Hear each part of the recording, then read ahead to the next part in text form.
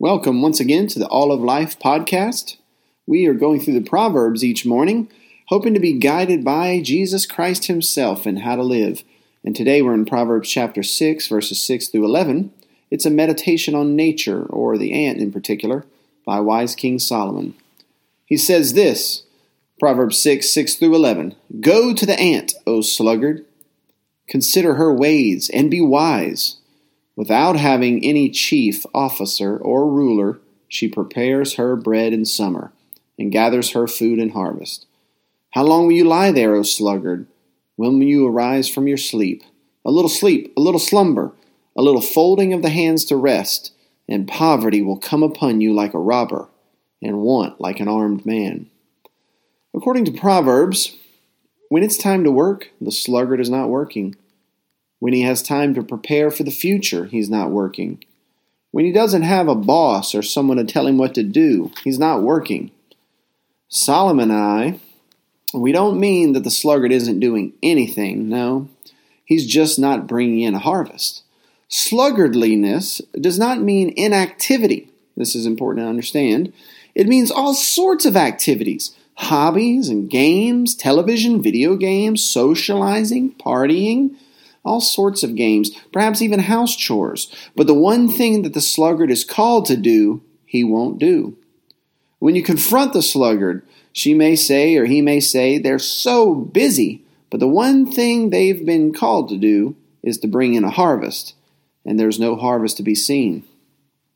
To apply this to our lives, we'll follow Solomon's admonition to go to the ant. That simply means to think about ants, to meditate on their ways. Now, it may sound silly, but Christians are not only to meditate on Scripture, but also to meditate on the revelations that God has given us in nature. Every ant has a particular function. Think about it. There are ants in the Amazon that make life rafts in the water, with the queen sitting on top. There are all these little ants that are specially designed to care for the egg, and there are all these little ants that are specially designed to stand in the water and take one for the team. They hope to float off and find land at some point. And when they find land, they carry the queen onto the ground. Every ant has its gifts, its talents, and its skills to use for the good of the colony. Of course, you and I, we're much more than ants. You also have gifts. We have gifts and talents and skills to be used for the good of the community. You have areas of your life where you've been able to bring in a harvest. Not everyone is a shovel. Not everyone is a rake. Not everyone is a combine tractor. Not everyone a fertilizer, and not everyone an irrigation specialist, but everyone has to be engaged in bringing in a harvest. If you've been working a shovel for years and you've come up with nothing, you probably need to get a different job. You're not going to be happy if you're not in your calling. I understand that you need money to support your family. To that I say, obediently do your best to be where you need to be and trust God to provide. In other words, do what you can to bring in a harvest and quit all the activity that doesn't do that. And now, another manifestation of this sluggardliness, as is depicted here in the Proverbs, is procrastination. Right? One is that the sluggard doesn't do what they're actually called to do, and they do all manner of things except bring in a harvest. The other one is procrastination. Maybe the sluggard wants to bring in a harvest. He has good intentions, but he's putting it off. He's waiting for a better time. Procrastination is rampant in our culture, and we may not treat it too seriously, but when we take the word procrastination and put it into the context of sloth, one of the deadly sins, shouldn't we be a little more suspicious of it? It might just be a refusal to do what God has called us to do. If we're doing things in our own timing rather than in God's, are we really being obedient? We're just putting off that one thing that we're actually supposed to be doing, and we're covering that guilt with all other activities. For example, college students are no strangers to procrastination. Why do you think that is? Well, as a college student, you're currently called to study and make it through school. Do you keep yourself busy so you can avoid it? Do you constantly find yourself spread too thin? This is something we really must think about. The real danger here of this sluggardliness is that it's a symptom. It's a symptom of a deeper and a deadly sin, the sin that for Christians for thousands of years has been called sloth. Sloth is ultimately the absence of a love that drives zeal and service.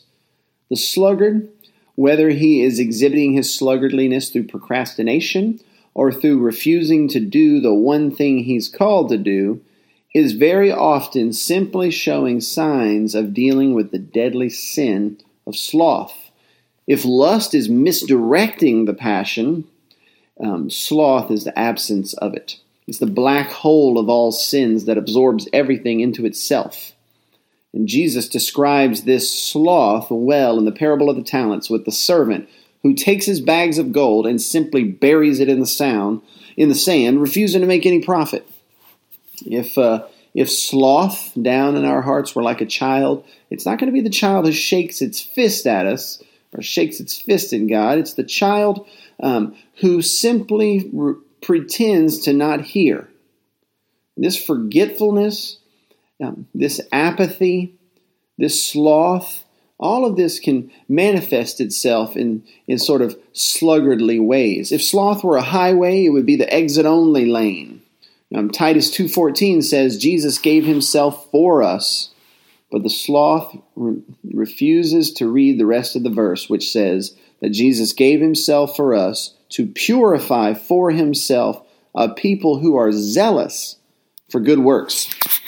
Sloth, and here's really why it's so deadly, and why you must pay very close attention to it, is that it's a type of apostasy. It's a type of falling away from Christ.